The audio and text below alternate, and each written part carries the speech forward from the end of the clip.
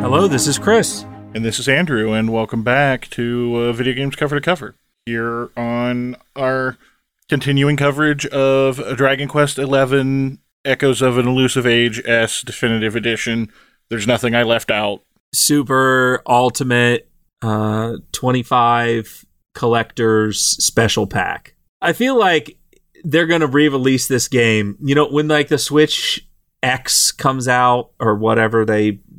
XXL or whatever they do, like they did with the DS, they're going to re-release it, and then it's going to be like the XL edition, updated graphics, and it'll become just like Final Fantasy 15. They just re-release the same game over and over and over until they finally decide to make Final Fantasy 7, and then they're just going to remake that over and over and over, and it's just going to be an ongoing of the remake. Yeah, it's never going to end. Which is exactly what you want, because they'll only ever always be in Midgar. I mean, I'm okay with that in theory if we just got, like, several games that were all Midgar, and, like, we just pretend that everything after this doesn't matter anymore, because it doesn't. I don't understand why you have this obsession with Midgar.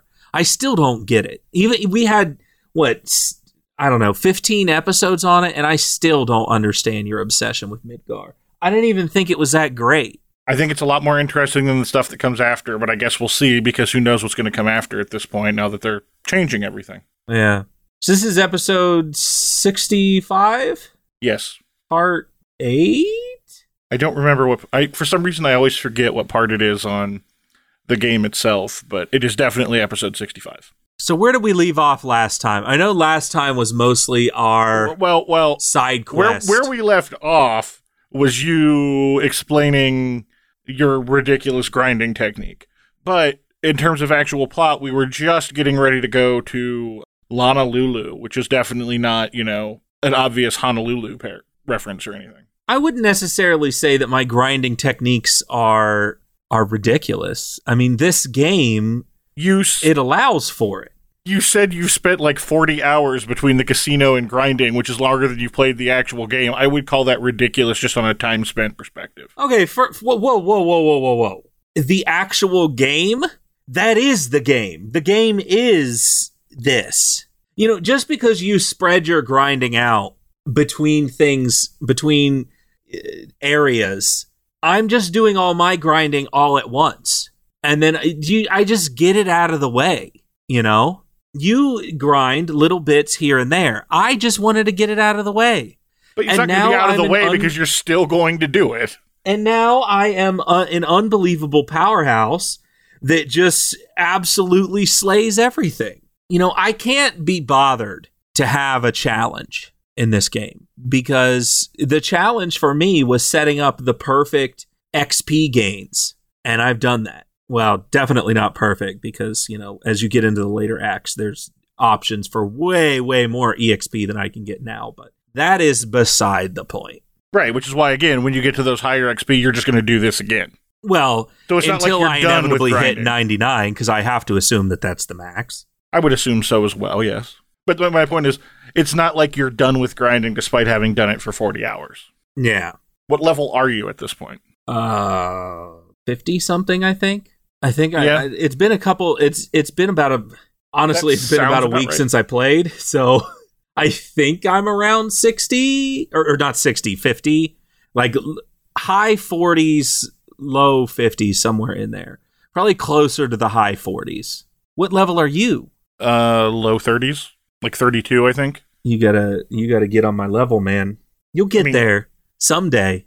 I just don't want to spend all that time doing nothing but fighting slimes or whatever, because I get really bored with that really quickly. I'm glad it works for you, but it never has for me. That sort of thing. I guess I am just a multitasker in a sense. When I am sitting there for long periods of time where I'm editing audio, at this point I would like to think I'm pretty good at it, at least decent, when I'm sitting there doing that, why wouldn't I grind if I have the option to? Because then I'm making progress on the game, albeit small progress. Or because it's on the Switch, if I'm out there watching television or a movie or something with my wife, I can sit there and grind and also make progress on the game. So that way the rest of the game is easier on me when I go to play it and sit down and have sessions. I'm a busy person. So when I'm doing other stuff that I don't, and a game allows me to make progress where I don't have to pay attention really at all, I'm going to do that every single time. And I'm just going to sit there and grind. It just makes sense to me to make progress while I'm doing other stuff. Yeah. No, I mean, that's fair. I'm not saying you're wrong to do it. I just don't get into that, I guess. And that's also why I think you, historically got so much more into Disgaea and stuff than I did, which isn't to say that I didn't enjoy it, but I never, tried to take characters all the way to max level and stuff, and you were all about that sort of thing. So, well, I don't like when I'm playing something and when I'm making progress.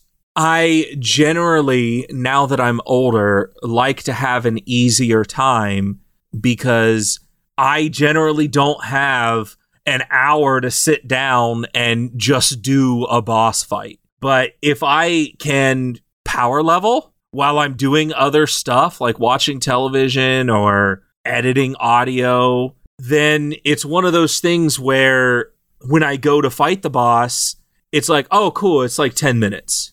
And it's not a situation where I get to the boss and it's 12 in the morning and then it takes me 45 minutes to beat the boss and then I die because of the RNG of just getting string shotted over and over and then immediately hit by missiles. That super ticks me off. Really? I didn't know that when you talked about it for like 20 minutes 2 weeks ago. And then it's one of those situations where I can't sleep because I'm like, cool, well, now I'm just stuck there. I know that I'm going to have to do this tomorrow. That's really annoying. I mean, that's the thing. Like, our brain chemistry is different, man. I have ADHD. You don't. I get distracted very easily. So because of that, it's way easier for me to just, if I'm going to do something, I'm going to try and make little progress here and there while I'm doing other stuff. So that way the game itself is easier when I go to actually sit down and play it later. Because if I get distracted, I'm probably not coming back to it. That's just the way it works. And that's why I heavily despise games that require lots and lots of attention pretty much 100% of the time. It takes a very special game for me to really want to sit down and play it.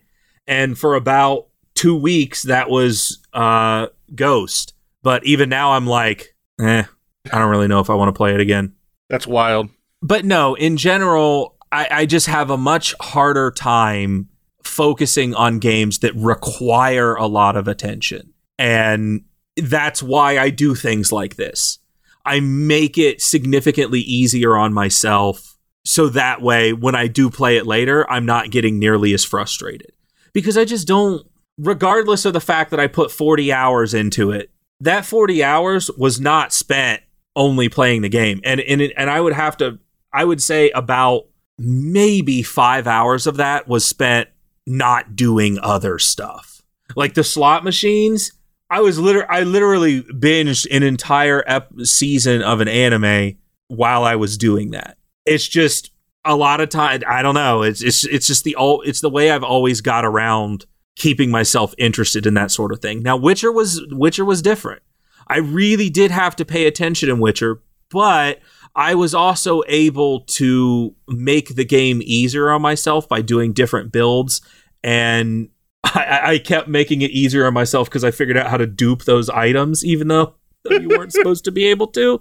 So I always try to game the system or cheese a game. It's always something I'm going to try to do just because it's not that, it's really just about keeping my attention for as long as possible.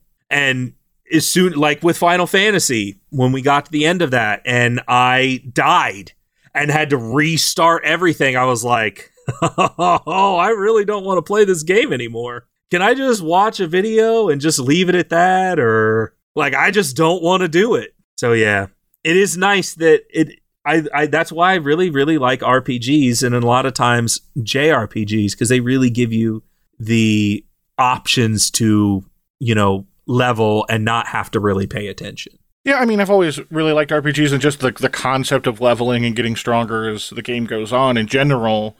But yeah, I am not one for... Now, there are occasional exceptions like Diablo where the grind is literally the entire game or whatever, but that's a really good... Like, those are very rare, very much the exception, not the rule for me. So, and then on some level, it is more of that, when you go in, I know the dialogue doesn't change, but as we're about to talk about, when you go in and you beat a boss and it's like 2 minutes, when you're done, it's like, from a player's perspective, you're like, oh yeah, I'm walking around this town. It's like, do you people understand what I just did? You've been out here for what I can only assume is like a week. I just showed up, and in like 5 minutes, I annihilated this thing. Do you even understand the level of strength I have? But do you have any idea how much suffering? Because we've been suffering this entire week, and if you would just come here instead of going off and grinding that whole time, then how you could was I solve the problem supposed way to quicker. know that you were suffering, people? And plus, they don't know that. You know that. And I know that. They don't know that. All they know is this dude just showed up and saved the day. It's not my fault they were suffering for a week. All I have to say to that is, get good. Oh, really? Yeah. Interesting choice of phrase for the guy who talks about how much he hates Dark Souls constantly.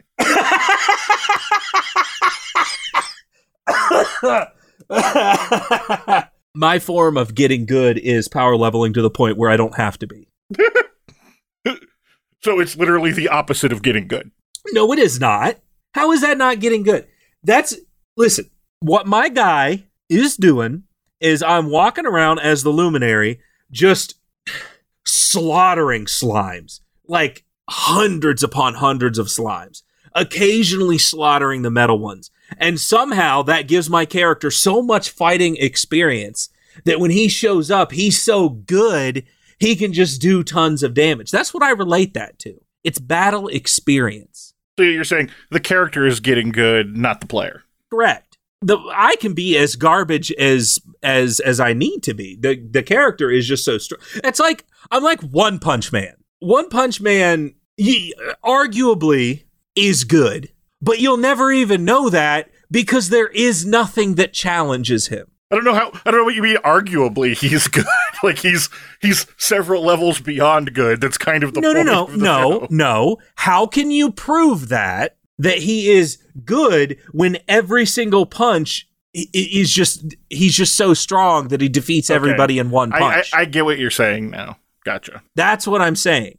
As a character, the Luminary just shows up and he's One Punch Man and he's like, oh, I just need a challenge. And it's like, well, Chris, the player, does not want a challenge, so you're never going to get one. Basically, I am in control.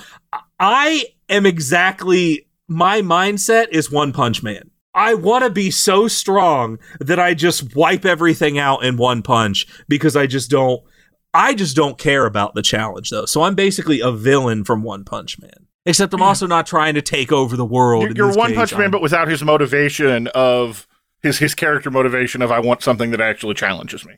Correct. Because I want to be One Punch Man and not have a challenge. Side topic, but this reminds me of I was watching a video recently about some of the most disappointing games of the year, and one of them was the One Punch Man fighting game. They're like, well, because you don't even get to play as Saitama, he just runs in or whatever. Like, I don't know what they're doing. I'm like, I never played the game. I can't say maybe it's a really bad game. I have no idea. But I don't think not getting to play as Saitama is part of what would make it bad, because you're kind of literally defeating the point of the entire concept if you just let everybody play as the guy who beats everything instantly. Now, I do have a comeback to that. Saitama could have been introduced as a special character that after you beat the game, you could fly through the game with him and just kill everybody in one punch, and that would be cool. Well, the way they did it was you can select him as a character on your team, but he doesn't actually show up, and if you survive the fight with less characters, once the timer runs out, he shows up and wins the fight for you. Oh. So it's not like he's not in the game. And I believe they actually included a secret character of Dream Saitama, where Dream Saitama he actually is weaker, so he can actually have a fight, because that's his fantasy. Which makes sense, yeah. Because so he had a dream in one of the episodes where he was, where he did have a challenge and he was so excited for it. Right, exactly. And so, again, like, maybe that game is garbage. I have no idea. I've never played it. I don't know. But I feel like being upset that you don't get to just run around to Saitama automatically, like, I feel like that is kind of missing the point of the show and everything at that point. I mean, it almost feels like that's something we should look into to determine if the game is actually garbage. We have the technology. It's like a one-shot. Yeah, I would say as a one-shot or something, yes, we could do that. Well, I wouldn't do it as a full game because... So what would you even say? Yeah. I fought this guy. It was cool. I fought this other guy. It was less cool. And then Chris got really angry and ranted about it for 20 minutes. And that's the episode. Like, we already know that's how it's going to go down. So once we get to not Honolulu. Honolulu. Essentially, all we're doing here is just a quick recap from last week is a mermaid has sent us here to go find her lover. We get there. It was a fisherman from this village that she sent back and hasn't seen since and has been waiting for him. We get there and we essentially find out that there is somebody named Kai, but he is somewhere else in the village, or he's left somewhere and you need to go talk to his grandma or something. Well, yeah, eventually we find out he went off hunting with the rest of the people in the boats. There's another big octopus thing similar to the one that we were dealing with back in Gondola. But you don't find that out until after you talk to his grandmother. So once you get to the second section of the city, where I guess it's just, for some reason there's a door there, but it doesn't really do anything. So I don't know. Maybe that was like a load in like the DS version or something. I have no idea. But you get up there and his grandmother is talking to the children. About, or is that his mother? I think that's his grandmother. No, it was his mother. Yeah. No, that was his grandmother because his mother died. No, I thought. No, it's his mom. The puppet lady is his mom. I'm pretty sure. Okay. Well, anyway, he seems maternal ancestor. He seems awfully young for that to be his actual mother. Like when you actually meet Kai, he is like a teenager. And he refers to the guy as his grandpa, not his dad. So I don't really know what happened to his parents, but I mean, we're getting ahead, but that, as I remember how it went, that was his mom because, we'll have to re-talk about it when we get there. But that was his mom because he said that, like, that's the lady that his grandpa saved and raised that then went on to become his mother that was able to move back into the village. Because his grandpa was never able to come back to the village, and he never married anybody. Regardless, so she tells us these stories. She's talking to the children that are around the city thing. She has this whole elaborate, like, puppet show, stage play thing, which, I mean, admittedly, like, thinking about seeing that in person, like, yeah, this is really cool, except all it is mermaids are the worst. Yeah, I was really... At this point, I was almost thinking that there was something going on with this mermaid. Yeah, same here. They were laying it on really thick to the point where I'm like, so what's actually going on here? Has the mermaid been lying to us? Because I had the same reaction of just like, these people really, really hate mermaids. Well, essentially, she goes down and she says that her father, this Kai's grandfather, was supposed to marry the chief, I think, is what they say. I think he was a chief. He was the chief's daughter. He was supposed to marry the chief's daughter. Yeah. And essentially what happened is there was a big hurricane, and then this is where the mermaid comes in. She saves his life. Apparently, the way the mother tells it is this mermaid uses her mermaid magic to, like, mess with him. And says that she's going to take his soul. And that if she doesn't get his soul or get him or whatever, there's going to be retribution. And so when this guy comes back, I still don't even know why he went back in the first place, but I guess he goes back. and he goes back home, which is exactly why I thought that, well, this seems off, because why on earth would he even go back? If he truly loves this mermaid, why would he even go back? He would just leave everybody to think that they're dead. It's not like he even had a family at that point, because I'm pretty sure his family was like, it was just him. Yeah, well, whatever family he had, they never come up in this story at all. So for all intents and purposes, it's just him. And so he comes back, and I guess he gets married to the daughter, but then like goes out to the sea every single day and complains about how he wants a divorce and he doesn't love her and that he loves the mermaid. Yeah, which of course in this telling is because of the like wicked spell the mermaid has put on him and like made him do this. And so essentially they're basically are like, okay, you're an insane, crazy person. You know, I don't want anything to do with you anymore. And so they exiled him to the back of the island and burned his boat so he couldn't even leave. To which, why? It almost makes it sound like, from my perspective, he went back to his supposed-to-be wife and said, listen, I'm sorry, I don't love you anymore. I like this mermaid. And she was basically like, Daddy, destroy him. I mean, that would seem to be the alternate possibility here. Yes, at this point, you know, we don't have enough information to make a decision, but it definitely comes off that if the mermaid didn't do anything to him, then yeah, that's more or less how it would have had to go. So this whole time, I'm now thinking, okay, well, this mermaid must be super evil. And maybe the mermaid is the one actually controlling that octopus thing. But apparently a few years go by, and he's exiled. She finds a new husband, and then she gives birth to a daughter. It's weird to call it exile, though, considering he's like a block away, and the only way to get where he is to go through the village. And just nobody likes it there, and that's where I guess they bury all their dead, so they're just like, you chill out in the cemetery. Which, like, you could have just let me leave. Yeah, like, I just thought that was really strange that his exile was literally just like, you have to go sit in the farthest part of the city where no one else can go, and it's like... And it's not like they took his boat away from him, they burned his boat. Yeah. Which, again, like, if he's exiled, just let him leave. So I was really confused about that at this time. I'm like, all right, maybe they don't want the whole mermaids to, like, come back and destroy them all or something. But then another massive hurricane happens. And it turns out that her husband, the chief's daughter, has perished along with, I guess, the chief. So she's left alone, and... then they think that this mermaid put a spell on her because of all this, to where she was essentially took her and her daughter and threw herself off of a cliff or something. And when they go to try and find her, they come across the crazy guy who is covered in water and has this baby who's covered in water and I guess looks blue. And so then they're like, this must be a mermaid human hybrid. This is the worst thing that could ever happen. Like, you stay there and you're exiled or something. Yeah. And it's like, what? Like, at this point, just let him leave.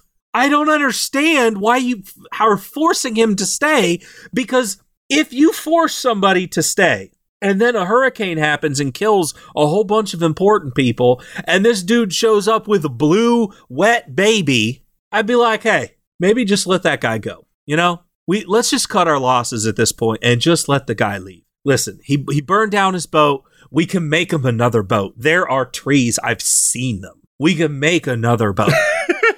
Yeah, and really by making him stay, you're just courting bad luck at that point, right? Like, if you really think this is all happening because this mermaid can't have him, like, just let him go. Go do the thing. Like, if you truly believe everything that's been said, he's doomed no matter what.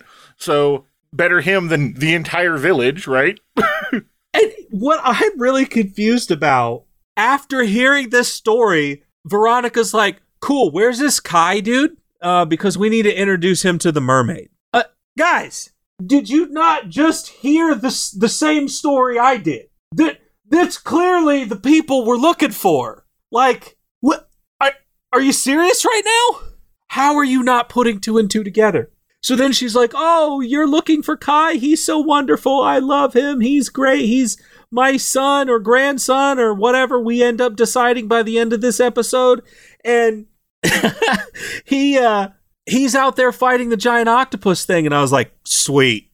Okay, time to go deal with this problem. Like, finally, I get to battle this octopus. If only Jasper was here to see me walk up to this octopus and just slay it. It's like, dude, you don't even understand my power. I was doing the octopus a favor before. Now, granted, I hadn't leveled up at all then, but that doesn't matter. Yeah, the octopus doesn't know that. So we roll up to these guys, and they're like, go back, go back, go back. The octopus or something. It's like, look up. And we see Sylvando is looking up because he's trying to figure out what they're saying, and he sees this ship just falling out of the sky. Yeah. And it's like, what? What is going on right now? Oh, they're saying hello or something. No, look up, man. So we get there, and this octopus is like, hey, it's time to play, guys. Let's do this. Octopus, I don't understand. You don't understand the mistake you just made. It is on now. I walk up to this octopus with the Luminary, Jade, Sylvando, and Eric. That's an interesting combo. The lack of like basically any magic. For you, that is really weird. As if I have no magic. First off, you can switch out party members whenever you want. I understand that. I'm just saying, building this team with essentially no magic department at all other than the Luminary's couple spells is just very unusual for you. It's all I was getting at. Do you understand how many spells the Luminary has? The Luminary is basically Veronica at this point. I have Boom. I have everything I need as the Luminary. But Andrew, it doesn't even matter. And here's why. Every person, with the exception, Jade, has dual weapons, which means 2 attacks. I rolled up there with the Luminary, and they're like, you gotta take care of the tentacles. And I'm like, okay. I do also, real quick, I just do also have to say, it is also really funny that you're like, everybody has 2 attacks but Jade, when she's the only character that starts with the ability to do 2 attacks. Well, that's if you don't put a spear on her. That's if you give her the claws. Right. I know, I just thought that it's really funny that the one character who starts with that ability is the only one you weren't using it with. The spear, by like a humongous margin, is significantly better than the claws. Like, I can't even... The margin of skills that she gets with the spear versus the claws is astronomical. I walk up there, and the hero, well, I guess the Luminary, we roll up, and this is the scene that I want to paint. We're like, oh, cool, that thing dropped out of the sky. Before it hit the ground, I was ready to attack. The Luminary just walks out, just arcing electricity all over him. And they're like, look out, watch out. You just hear me in the background just, I'm the Luminary! Massive lightning bolt just strikes down upon this octopus creature. I do like about 150 damage with the Luminary to the first tentacle. I kill the first tentacle immediately with the next attack because Jade goes. And do you want to know why I love Spear so much, Andrew? I don't even have her best one. I did like multi-thrust against the tentacle. 355 damage. Is this how it's going to be from now on? Just you telling about how badly you just like absolutely destroy every boss we fight for the rest of the game? Pretty much. I just roll up and I'm like, guys, here's the thing. I don't know what you're doing out here, but we just showed up and absolutely, like, we had octopus for dinner that night. We having calamari, guys. We've got it. And to be fair, they do immediately be like, we're having a huge feast, so I have to assume they're eating that squid. My question is, how did you fare in this battle? Because I killed it in round 2. I was about to say, yeah, I didn't do it nearly as well as you did, but I got through it. I didn't have any problem. The tentacles do eventually regenerate, which happened to me, I think, once. But I had no idea.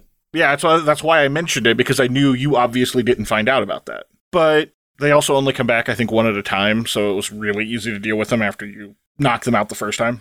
What do the tentacles even do? I just started off killing them. They just have an extra attack. Like, I mean, they smack you. Like, it wasn't anything huge. They're just annoying. Do you want to know how much damage that tentacle did? I thought you just said you didn't know because you killed them before they got to do anything. No, the tentacle attacked me. I said round 2. The second tentacle got to attack me. Oh, okay, continue. 15 damage. Pretty manageable, if I have to say so myself.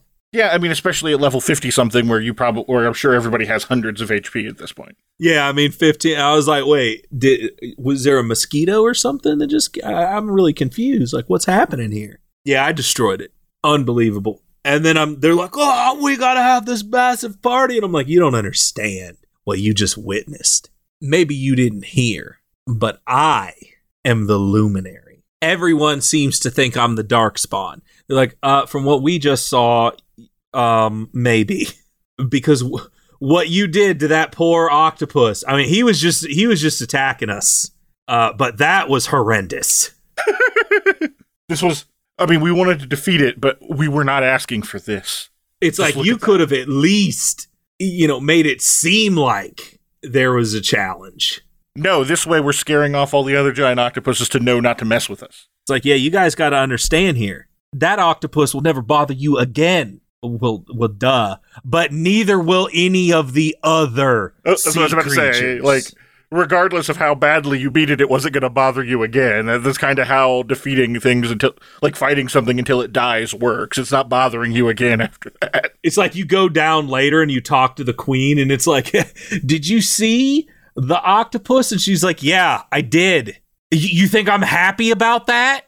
So once you get back, you have a massive party and everybody is having a great time. And I think you had mentioned, I don't know if it was on the podcast or not, but I know you had mentioned on the Discord server that you showed up to town and the priestess lady was just completely sloshed and she was slurring her words and everything. No, we didn't mention Akira because we hadn't talked about Honolulu yet. But yeah, she's 3 sheets to the wind at a minimum.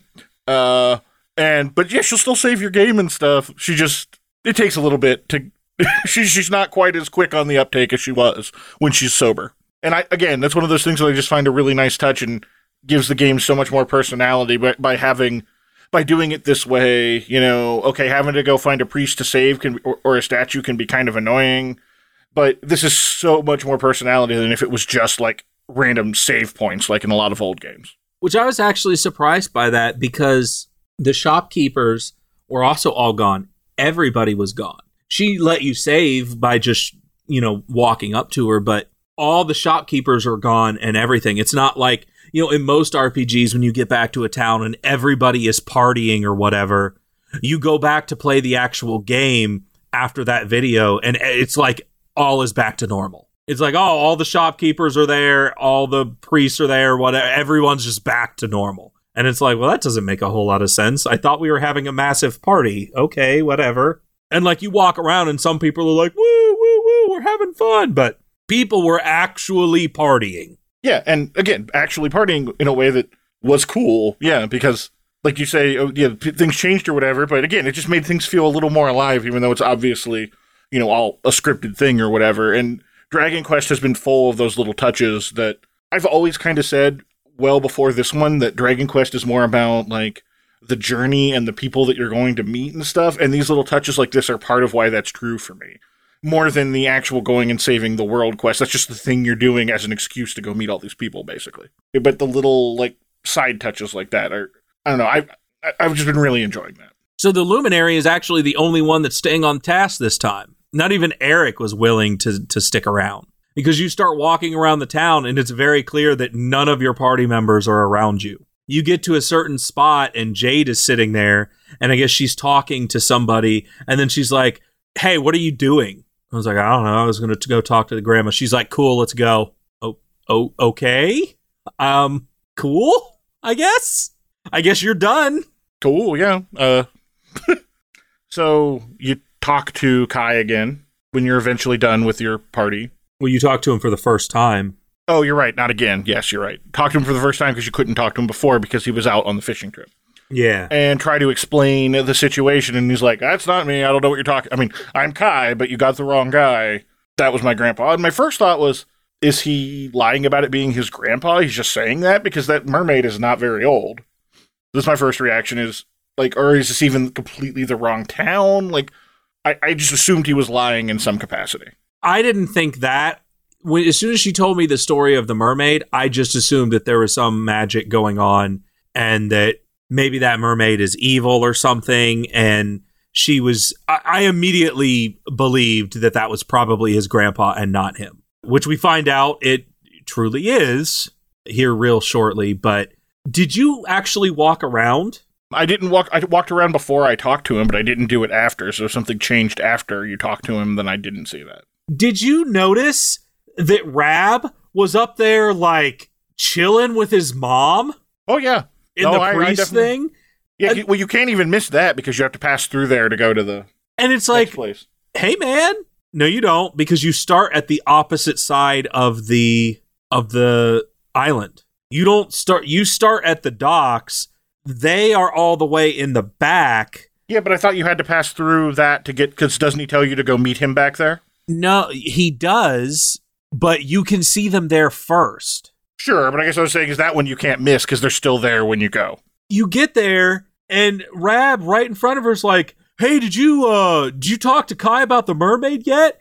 And then you look over at his mom, and she's not saying anything, and I'm just expecting her to be like, so, you're trying to get my son killed, huh? Yeah, I guess. Maybe not bring this up in front of her, Rab. Like, you were there for the story, man. Like, you know how they feel. Maybe this is not the right time to bring it up. Also, maybe keep that one on the down low. Or come up with a code word or something. So after he tells you to meet him, did you see that Serena was there? And yes, I did see that. There was this huge line of guys that were like, oh, my arm hurts. Wow, she's so pretty. It's like... Well, they're just taking advantage of poor Serena. Like, taking advantage because it's not like I don't think she's there, against her will or whatever. But it's just like, such obviously like, oh, I just want her to like touch my arm or whatever. Like, come on, man. It's like so skeevy. Has the rest of this game been so creepy? I mean, yeah, we saw that weird guy at the hotel or whatever, but I'm like... All of these people are clearly creeps, and she just doesn't know any better or cares. Yeah, it's not nearly as bad as I was thinking, but that's kind of where I was worried when I was talking way back when about being afraid that she was going to be like a child in an adult's body or whatever. Like, that's the sort of thing that I was afraid they were going to try to pull with her, but to a much worse degree than they actually have. But at least in this case, it's very clear that all the guys are just being unbelievable creeps. Which it's like, you could just not have half of your town be super creepos. They've never seen a pretty girl before. Also, everybody in your village is ugly. I don't know. What are you trying to say? Like, that's weird. They're like, oh, it's just the most beautiful girl I've ever seen. There's a lot of girls around. Apparently, half this town are a bunch of jerks. Like, yeah. And I'm apparently just traveling around with just... the most beautiful women anyone has ever seen. I mean, now, we can only assume that when she was an adult, Veronica was also a stone cold fox. Just clearly. Well, I mean, she was a twin of Serena, so I have to assume that's she what was I'm also saying. good looking. I would have to assume the way they react to Serena, Veronica would have gotten the same thing. So I wonder how she feels right now. Is she upset that she's not getting the attention anymore? Or is she like, oh my God, finally they're not doing this to me too? I mean, I was talking about Jade as the other one, but... No, I know. I was just thinking, like, I wonder how she feels about it. Obviously, Jade is who you were talking about. I don't think Veronica cares one way or the other. I think she has the personality of, I don't give a crap about anyone or anything. No, see... I disagree. I feel like if anybody's going to care about anything, Veronica seems like someone who cares, who has an opinion about literally everything, regardless of how... I mean, she may care about some things more than others, whereas, like, Sylvando, I get the feeling a lot of times, like I've said, he just does whatever. I think Veronica like, any random thing, Veronica's going to have an opinion on it, and I feel like that's going to carry over to things like that. She would probably... Given how she treats literally everybody, because Veronica comes with you when the rest of the party doesn't, because she comes up and complains, everyone in this town is stupid. No one's going to let me drink. And I'm like, Veronica, you're the stupid one if you haven't figured it out yet.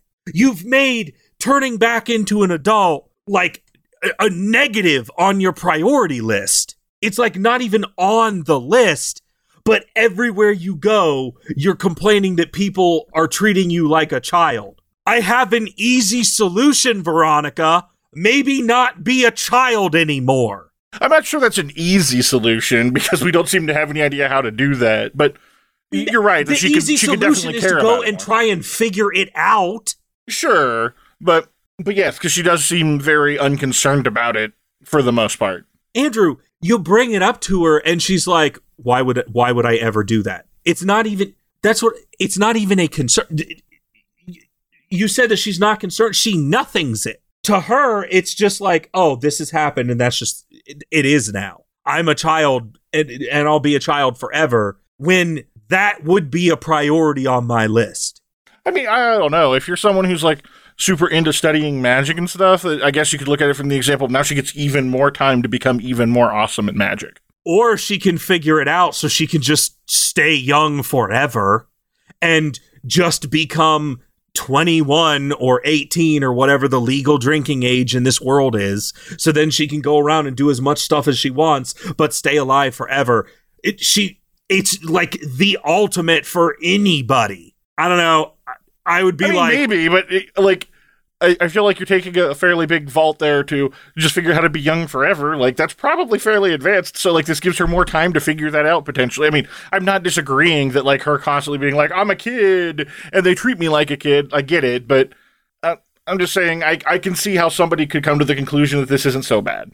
Yet that person continues to complain over and over and over about the fact that they're a child and can't do anything they want to do. Well, yeah, that's what I'm saying. That part of it, yeah, I get that's very annoying and stuff, whatever, but, like, in the grand scheme of things, I could see somebody going, yeah, okay, I can stick with this. That's fine. My point is that she should care. Because if you figure out how to suddenly make yourself an adult again, you kind of already have a good idea on how you became a child. The only way to verify if that actually works is to do it again. And if you do it again as a child, then you're going to show up as a baby. So you kind of need to figure out both. You can't just ignore either of them. If I was her in this situation, Luminary and Dark One aside, I would drop everything. I'd be like, my pledge to you is done. I'm figuring this out because everyone will pay for this technology, including the Dark One. Now I'm just imagining Veronica as like Boss Baby. that terrible movie. If she cast it again. Andrew, I was having such a good time this episode. No, I can't let you do that. I have to ruin it by making you think of a Boss Baby Veronica. A great time, and you just keep bringing me down. And I just don't know why. Isn't that my job? I've done nothing to deserve this behavior. Oh, I strongly disagree. I don't know what specifically you've done to deserve it, but I'm confident you have done something. I've done nothing. I've done nothing to deserve this. So once you go back and you talk to him after you pass Rab macking on his mom, you get there and he's like, we can't talk about this in front of the rest of the village because of everyone, their hatred for the mermaids. And he's like, listen, yeah, I'm sure you've heard of the story, but that was my grandpa. And, I hate him for it. This is where he's buried or whatever, and I can't even bring myself to come back to this area because I'm so angry about everything that he's put us through. And I was like, whoa! That is hardcore. Dude, first off, if this was the mermaid's fault, you're laying the blame of what the mermaid did to your grandpa. And if it wasn't the mermaid's fault, and the town treated him like a pariah, burned his boat, and didn't let him leave, you're basically just like, screw you, Grandpa. I'm just going to side with the town because they say you're evil, so clearly you're evil. I mean, I suppose if you grow up in a situation where that's what you get exposed to all the time, like that happens I mean, that's not uncommon. That's how a lot of those sorts of things happen, unfortunately. You just grow up in a society that tells you that. But yes, but a lot of those people, when they get older and start forming their own opinions based off of information, in a lot of cases, those people change. I am a huge example of that. I guess the thing, though, is, what contrary information is he going to get prior to you showing up? Everybody around, it's not like, they have the internet where he can go read the true history or something. Like, everybody around, including his mother and everything else, like, that's the only opinion anybody has. So where would he, learn another way, I guess? Because his grandpa's dead and there's nobody else. It's not like there's a whole, society of people that he could be meeting and then gradually changing his opinion or something. It's just the one guy who is no longer alive. Well, we're about to find out, because after you talk to him and after you say all that, you're basically tasked with going back to tell the mermaid that her love is dead. So I zoomed, since I now know Zoom, I didn't realize you could go to the stand, which is where she's at. So I actually ended up going all the way back to Punta Varna or whatever it was. I figured while I was there, I might as well gamble a little bit. And then I made my way to the stand, and I was like, hey. 6 hours later, right? So, listen, mermaid, Marlene. Speaking of gambling, though, real quick, I will say, I did go back and try out the poker table after you told me about it, and I completely agree that is by far the easiest way to make the money, I feel like. Oh, yeah, poker table's awesome. I really like the poker table. Because I went back and got quite a few points myself. Anyway, I didn't spend nearly as long as you did, but I was like, oh, okay, yeah, I can see how you could make a lot of money doing this. Hey, you're not going to get any disagreement from me, because also, did you get any of those orange chests? Because you get a lot of really good gear when you do that, too. I didn't get any of the gear chests, but I did get multiple chests. Yeah. And they are very nice. The gear chests are really, really nice. And one thing I was really happy was to discover that, like, if you lose the pick the higher card thing, you lose all your money, but you don't lose the chest. You just lose, or the progress on the chest. You just have to wait until you can do it again. And I'm like, that's super generous. Even if you leave, if you decide to leave, it saves the progress of the chest too. So if you cash out before you're done with the chest, as long as you keep playing and you do another one, you can immediately make progress on that chest. So like if you do 1,000 and you do double or nothing, so you can get 2,000, and in that process you get like a 5 chest, it's like, I don't want to lose out on $2,000. You can immediately cash out. It'll save that progress. In the bottom corner, it'll show up, it'll have your chest, and it'll tell you how many locks are on it. Yeah. So then you can waste your locks on like lower level money that you don't really care about. Yeah, and again, it's really fascinating going to a casino that appears to be actively trying to give its money away rather than a normal casino that's actively trying to take all of yours. Well, and that's the thing. Like in video games, pretty much all casinos are basically designed to win you a lot of money. Yeah, because it's the satisfaction of the player and stuff. No, I get it. It's still kind of weird to think about, like, imagine a real casino being this generous with anything. What I'm imagining is the Luminary's just walking in and counting cards. And so he just always knows the best strategy, which is why he can just win so much. And it must be his luck stat or just being the Luminary as to why he's so good at slots and everything. Now, I've played that slime slot a lot, and I still don't understand it. I still have no clue how it works, and I don't really care to learn. The Luminary just like walks up and winks at the poker lady, and she's like, no, you don't want that card. You want that card. Oh, look, you won again. Oh, weird. Well, did you do the fortune teller? I didn't even do that because I wasn't sticking around super long. I just did the poker and was like, yeah, this is good, and then kind of left. Amateur hour. I like I said, I wasn't out there specifically trying to grind a bunch of tokens. I understand that, but it's like 10 seconds. It's just a quick conversation that gives you better odds. You don't have to grind. You don't have to grind by using my techniques. You can do it for 5 minutes and get the same amount of effect.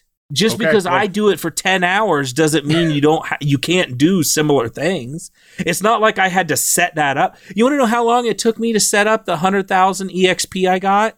20 minutes. It was like 20 minutes, yeah. That's it. If you got 20 minutes, you can set up a potential of anywhere between 50,000 EXP to 100,000 EXP. It's easy. You just got to set it up right. I mean, the only reason I didn't check was because what if it said it was slots or something? I'm like, I'm literally just here to try the poker table, so I didn't care. You can keep talking to her over and over until she gives you the one that you want.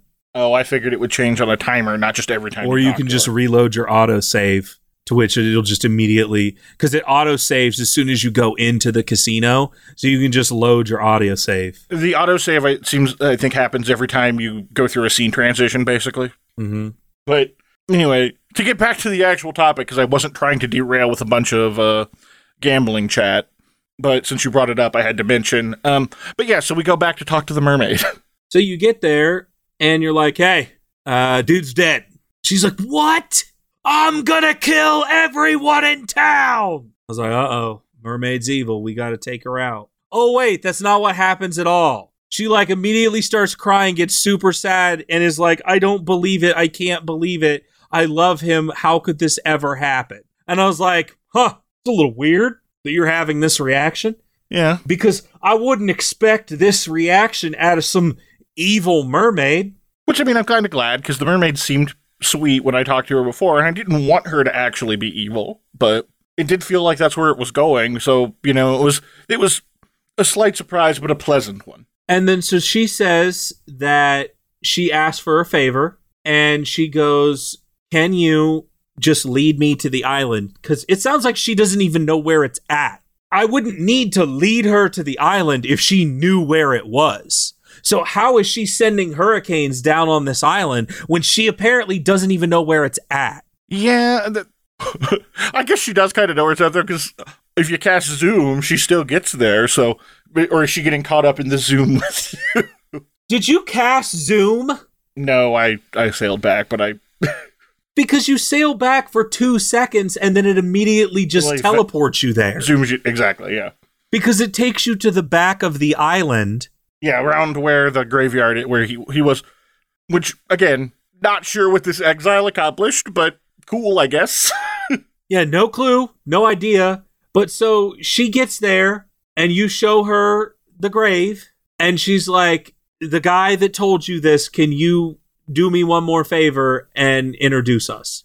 And I'm like, sure, cool, okay, I guess, like, whatever. You know, I guess I'm just a... errand boy at this point, but we really need that orb, so let's do it. Although I really want to be nice to her, I would have done it anyway. I would have never had said no, because there was an option to be like, yeah, no, I'm not doing that, and I never said it. I haven't said no other than the prince, because I really didn't like him. After you made a big deal about how you were going to do it to everyone, you haven't done it since. Well, I only do it to people that, like, tick me off. And so far, nobody has, like, really made me angry other than the prince and Sylvando when I thought he was still evil. And so I go get him, and he's like, yeah, I'll do anything for you. You help save the town. And he's like, whatever you need, I'll just say it. And I'm like, just come back with me. That's all I want. And he's like, that's weird, but let's go. And then you talk to... There's this girl that's standing out there that is apparently, like, obsessed with him at the party. She was really mad that... he wasn't coming out. And she's like, I can't believe that guy. He's out there working on his boat. And then when you tell her later that, like, when he runs by, she's like, he seemed really upset. I wonder if everything's okay. And then when you get there and you talk to her, she's like, he's in his room and he keeps looking out at the sea and I don't understand what's going on. And then I leave and he comes with me and she's like, oh, so you're friends with these guys? Cool. Oh no, I can't believe all those things I just said. Please pretend I didn't say any of that. Okay, lady. So then you take him back there, and he's definitely like, dude, what are you doing? Why did you bring this mermaid here? And she basically says, I just wanted to confirm it for myself. At first, she thinks it's him, and then as soon as he speaks, she realizes it wasn't. So it's very clear that he was obviously related to this guy. I mean, that was the right. Yeah, they had the resemblance. And then she turns into a human, leaves the water, sings a song for Kai that everybody agrees was super beautiful, kisses the headstone, walks back into the water, and evaporates forever. So I thought that where this was going to go at first was she was going to fall in love with the grandson now. Like when she came in and he was comforting her and they were like, and like stuff. And I thought that's where that was going. That was not where that was going, clearly. And then he's like, oh, I think I've seen her before. I'm like, well, what do you mean? That's weird. And he's like, yeah. We go up and we see his grandpa's house where he was exiled, which, what a nice house to be exiled in. Yeah, I mean... He could have tore the house down and built his own boat. Nobody goes back there anyway. He could have made it.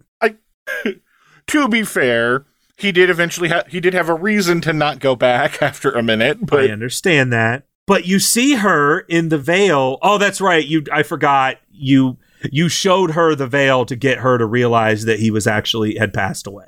Right. And that's why she then follows you. But then you see a painting of her with a veil, and then the grandpa's Jade's like, hey, yeah, there's a letter back here. If only we had seen this before she did what she did. I mean, I don't think it would have changed the outcome, but I got to be honest, Andrew, I definitely teared up here. It was emotional. Because the grandpa talks about how he was absolutely in love with her.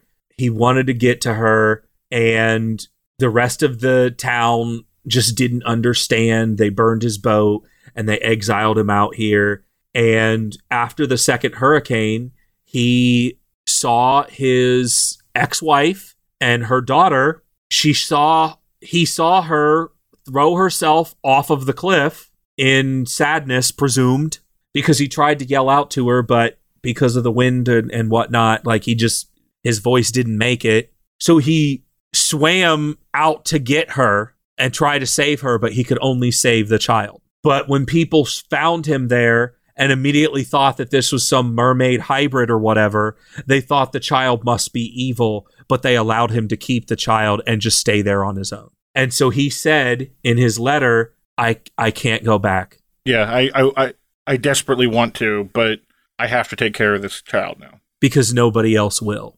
And then you find out that that's the mother of Kai. Yes, the lady who was doing and Kai, I think, even said that it took them ages that it took his grandpa ages to convince the town to even let his mother come back in and meet someone and be a part of society again. When it was clear that she really was just human. Right. And that's why it took, and that's how she ingratiated herself back into the society, was by being like the most anti-mermaid person of anybody. And the child was obviously blue because he fished a baby out of a freezing cold ocean. Exactly. And saved it. And this is where, because immediately after this emotional exchange, this is where I got so unbelievably angry at Kai, Andrew. If he didn't harbor such intense hatred for his grandpa, for everything that he's quote unquote put their family through, and just went to his house and read that letter, he would know that it was the town and not his grandpa. And maybe the mermaid, he could have had a conversation and convinced her to at least spend what time he has left, not necessarily romantically or whatever, but just say, I can hopefully fill that gap for you. I can spend time with you. You can visit me whenever you want. You can visit my family. We can be friends. Because at this point, you find out in the interchange when you go back to talk to her, she's like, I sometimes forget that mermaids live for 500 years. And but it's no different than a dog for us. Yeah. And she said that, and it's like, this could have ended way less sad than it did, except for the fact that what I've always said is true. People are garbage. Just thinking about the fact that he died of old age, so she literally had been sitting on that rock for 100 years. Yeah. By herself. She sat on that rock and waited for him. I mean, at that point, he was probably around 20 or so. So really, she was probably only there for 60 years. But 60 years, around a sixth of her total lifetime. I mean, yeah, that would be like us sitting around somewhere for 8 years for something. It's all because Kai didn't even bother to think that maybe his grandpa wasn't crazy. If he had just looked at the painting, looked behind it, did any investigation other than cover everything up with a towel or whatever. This is the one time where I wanted Veronica to be like, this is your fault. This is 100% your fault. You should feel like garbage. You should feel like unbelievable garbage because all of this is your fault. It's also interesting that, like, why didn't the grandpa, after the mother was able to go back to this town or whatever, why didn't he leave then? Was he, again, maybe he was worried that they would kick the mother out if he disappeared? I don't know. I mean, granted, at that point he would have been an old man. I do think that they mentioned that at one point, that at that point that was his daughter, and like he's not going to leave just for her to begin with. Yeah, that's like fair. Whether she needs him or not, whether she has the village or not, he doesn't know what's going to happen. Anything could change, and that's true. I mean, yeah, that's going to be a family bond, and as soon as you say that, yeah, no, that totally makes sense. I don't know why I thought differently. Like, I get where he's coming from his grandpa's perspective, but it's like his grandpa left the note. He was actively trying to reach out when he passed. But because his daughter didn't listen and because his son or his grandson didn't listen, they all thought that he was just terrible and that this mermaid is the worst thing ever. And it's like, I am so unbelievably angry because all of this could have been avoided if you just had any trust in your family at all. All of it could avoid it. I know everybody's situation is different, but I'll say one thing, and this hits me a lot at home because I know I'd never really mentioned it on the podcast before because it's kind of a downer, but essentially my entire family has passed away at this point. I have my sister and my uncle are the only two people in my family left. For everyone out there who still has a family member, estranged or what, never, ever take them for granted. I understand that everyone's situation is different and family members has probably screwed people over and people are angry and everything like that. But these are people that you will never, ever get to see again. It's worth trying. It is. As someone who quite literally can't, it's worth it. And with that, that's going to do it for this episode of Video Games Cover to Cover. As always, you can find us on Twitter or via our Discord server or via email. And as always, the links will be included in the episode description. I am the Luminaire.